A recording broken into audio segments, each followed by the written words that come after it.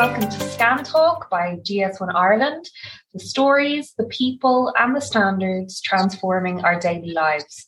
My name is Fionnuala Malone, Digital Marketing Manager at GS1 Ireland, and today on the programme I'm joined by Alison McMurtry of iDUNN Consulting. Welcome to the show, Alison.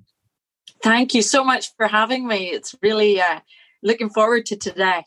Yeah, thanks for being here. You might just start by telling us a little bit about yourself and the background of your business, iDUNN.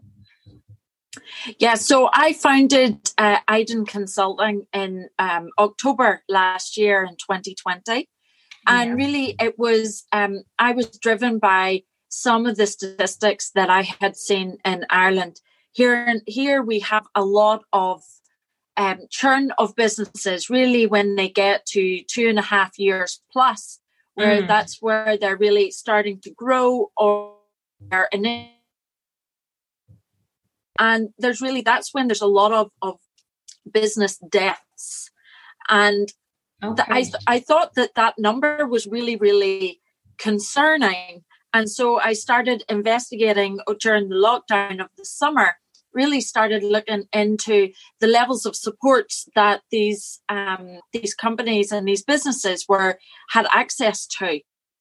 Yeah. It was like, okay, well, there's not really that much out there. I mean, you have the LEOs and you have, if you're lucky to be a high potential startup or something, you have Enterprise Ireland, and there's some really good resources there, but they really focus mostly on the startup phase. And then once you get to a certain size, it's like, okay, good luck, you're on your own. And, there's very individual training on if you want to learn more about marketing, you can, get a marketing mentor or go and attend this course. But there's nothing that really gives you an overall business perspective. And once you're at that stage of the business cycle, and my background is, I was an operations manager in an international organization, and I had to do everything. I had all the hats on, and we were in the oil and gas market, and so it's very, very volatile. And I was a manager during 3 major downturns, so I know what it have a business that is, you're really under pressure. Your suppliers are walking away. They're canceling the contracts you had with them. Your clients don't have the cash to spend anymore, or you want to grow the business, or you need to pivot and look at new avenues. So I thought that it was really something that my skill set matched. And so I really, what we do in iDUNN is we work with these businesses at 2.5 years plus, to really look at their business holistically. So looking at all the parts of the business on how they can continue to have a viable business and have sustainable growth for the future. And Alison, when you mentioned there that, back in October, you were looking at these stats that said that, businesses tended to maybe have a bit of a downturn around 2.5 years.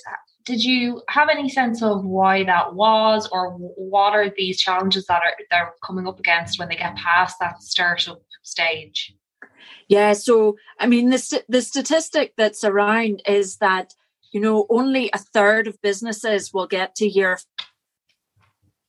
and 4% of businesses will get to year 10. Right, those are the official statistics for Ireland. From the CSO. Sorry, the sound is a little bit bad there, Alison. You said 1/3 of businesses will get to year 5. 5, okay. Yeah. And then only 4% to year 10. Yeah, I mean, that's a bit scary, I thought. But, it's really, when you look at the data as to why that is, there's really 3 main reasons, right? One is, so they had maybe an initial cash injection and it's maybe running out, but they always looked at their bank account and there was always some cash in the bank, and they didn't really realize that actually my incomings are not matching my outgoings. And they kind of don't understand the concept of making sure you have proper cash flow, and it was really that cash injection and initial investment that is masking that. So cash flow is one of the main reasons. The second one is really it's business knowledge and skill set of the business team, is that they don't actually know what they need to be focusing on. They're very good at the product. And they know really, really well, the product. I mean, if I manufacture pens, they can tell you everything about the pen. They know everything about the pen. But when it comes to how to market that pen, how to price that pen, the logistics of it, the sales, the contracts, they don't have really the skill set to be able to learn that and to deal with that. And then the third reason is, the kind of problem with small businesses and startups is you don't have money for staff. And so you do everything yourself. Yeah. And they focus on what they know. So, for example, if I manufacture this pen and I know very well, distribution and sales and marketing, I will focus on that, and I will, be like, yeah, I'll get to the finance tomorrow. I'll do that tomorrow. But you never get to it, because that's not where you're comfortable at. And you'll always, in human nature, prioritize the things that you're comfortable with. And then by the time they look at it, it's almost too late.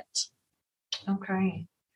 And so those are the real three main reasons why we see businesses in Ireland. And then how do you where do you step in? How does your business work? And so what we do is we come in and we partner with the business leader and the business leadership team, and we do an audit both of the skill set of the leadership team and on the business of the business, because you might have, they might very well know that, I have a problem in cash flow, but cash flow is a symptom. It's not the problem. And so unless you look at the business holistically through an audit process, you won't be able to understand where the problems are in your business. So we go in and we do an audit with them. We create a report with actions and recommendations, and then they can decide whether to drive those actions themselves or partner with us so that we can actually drive those actions on their behalf. So that then, because, the majority of the times when you hand over their audit report, most of them know. It's just they don't have the time to do it. Right. And that's where we come in, and we can partner with them to say, okay, we'll take these tasks and work with your organization and automate these tasks, or bring in an application that can really make it easier, streamline that, automate it where we can, so that then you can focus on where you're best to focus. And that's really where we come. And we are a results-driven business, so you only pay for our services once the results that have been agreed are delivered. Right. Okay. And I'm sure that's very appealing to, people at that phase in their business. They want to see those results if they're getting somebody on board. And what, if you, do you think that, just in your experience, do you think that there are steps that maybe a startup or a business that's a bit further along can take in order to not find themselves in trouble at that 2.5-year mark or thereabouts? And I think it's really understanding your market and understanding your niche in the market, and understanding, it's really, what are my strengths, and looking at it from your perspective. And I firmly believe that, unfortunately, in business, you need to spend money to make money. And you need to have that factored in your business plan, because you can't do everything. And when you're launching a business, you don't know how to do everything, and you don't have the bandwidth to do everything. So you need to outsource those business functions that you're not comfortable with or you haven't learnt yet. And you might be able to bring them in-house later on. But I think the key message is really know what your strengths are and play to those, and bring in experts that will focus on the parts that you're not comfortable with, because that's really going to help spread the load and allow you to focus on the business, on looking at the big picture. And then as well, it's the cash flow. You need to understand your cash flow and the cash flow projection moving forward. And as a business leader, they need to be monitoring this monthly. Okay. And Alison, do you work with, what type of businesses do you work with in general? Is it across the board or specific industries? No, I mean, I had this conversation with someone the other day. I don't differentiate with businesses. What I do is if the business leader has passion for their business, then I will work with them. Okay. And it really doesn't matter if you are a single person creating a product at your kitchen table or growing your product out the back. That's fine. Or if you are a larger organization that has a factory that manufactures and you sell to, supermarkets and things like that, then, that's the same. The thing is that the model that I use is relevant because it looks at the business functions. So it doesn't really matter the size. It's just looking at the functions and the interaction of the functions. Okay. And are you seeing any changes in terms of what the issues and problems that are coming to you since, in the age of COVID? Are people coming to you with different issues or? Yeah, I mean, I think that, certainly, have had to pivot, right? And I don't really like that term pivot, because if you are only pivoting, in reaction to something and it's a major shift in your business, then I don't think that necessarily your business plan has been as strong as it may have been. Okay. Because I think that business, if you are not constantly pivoting as a business, then that's detrimental to your business, because the environment is constantly changing. There's new things to communicate. There's new ways, new workflows. The environment is always changing. Always looking on how you can pivot, how you can capture that new market, or how you need to adapt your product and your value proposition. So I think that, yes, a lot of people have had to move online. So all of a sudden, they're having cash flow problems because they're not selling products, because people aren't going to the little shop or something. They're not able. So it's really about advertising and marketing that a lot of people are having the problem. But there's so much resources, that are available for that, from the online trading vouchers, from the LEO to update your websites, to realizing in, social media campaigns and things like that. And I think that really the fundamental thing is, that's what you need to be doing constantly in your business, but you need to make sure that your product fits that. And sometimes it does, and sometimes it doesn't.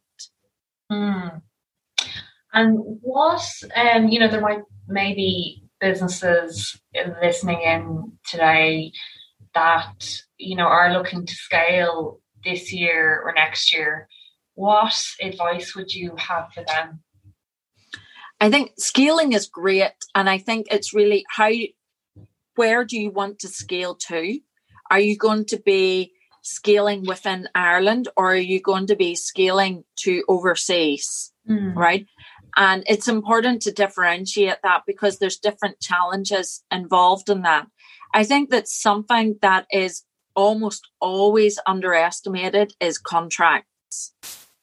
And terms and conditions of contracts when you're scaling are incredibly important to make sure that you have them done right. From if you ship some goods, what is the delivery point? When are you going to get paid? What happens if they are damaged in transit? Who has the liability for that? It's that those are firmed up. But at the same time, a lot of people get excited with the idea that, yes, I can scale and I can do this and I can do that. But you really need to look at the financials of scaling, because sometimes they are cost prohibitive. And you might need to review your cost structure or the cost of your product, because there are plenty of cases and examples of where you need to scale. And actually, when you scale up, your cost base goes up. Sometimes you're not going to be covering your costs from sales. And it's really important to understand, if you scale up, what is the change to your cost structure? Very interesting. So, from what you said, it's like people really need to focus on cash flow, on what they're good at specifically, and maybe getting people on board for the things that they're not so strong in. And then also, looking at the cost structure of the business. Yeah. Okay. Yeah. Interesting. And Alison, if anybody wants to get in touch with you or find out more about the services you have on offer, how can they go about that? I have a website, iDUNN, iDUNN.ie, and I offer a 45-minute chat, no obligation, just as a Zoom chat to understand your business. I'll give you some feedback, and it's just a very, very nice, relaxed chat over a cup of coffee. I'm also on Twitter at iDUNN Consult, and you can find me on Instagram at iDUNN Consulting as well. And if people want to connect with you on LinkedIn, are you on there? Pardon? Sorry, you broke up a little bit there. If people want to connect with you on LinkedIn? Yes, it's just Alison McMurtry on LinkedIn. Okay, perfect. Well, it was lovely to speak with you today, Alison.